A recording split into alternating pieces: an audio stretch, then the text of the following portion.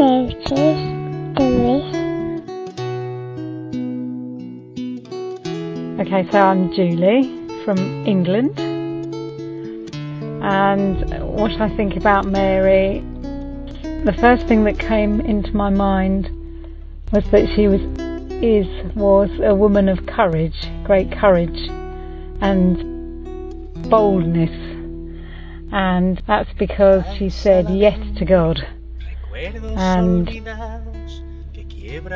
yeah, that's her defining feature for me. And I read somewhere once that a woman of God should be valiant, vulnerable and scandalous, which I thought was quite fantastic.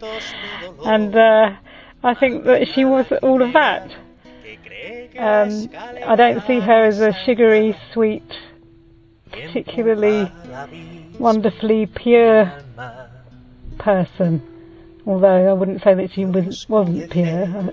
I'm not saying that, but my overriding image of Mary is somebody of strength and boldness to do something that is really creative and positive in the face of probably a lot of disapproval of society around her.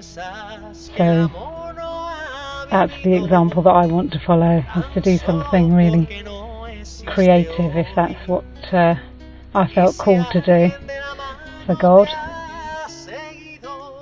And that just goes with my whole image of what God is, creative and creative energy. So yeah, Mary is bold and positive and creative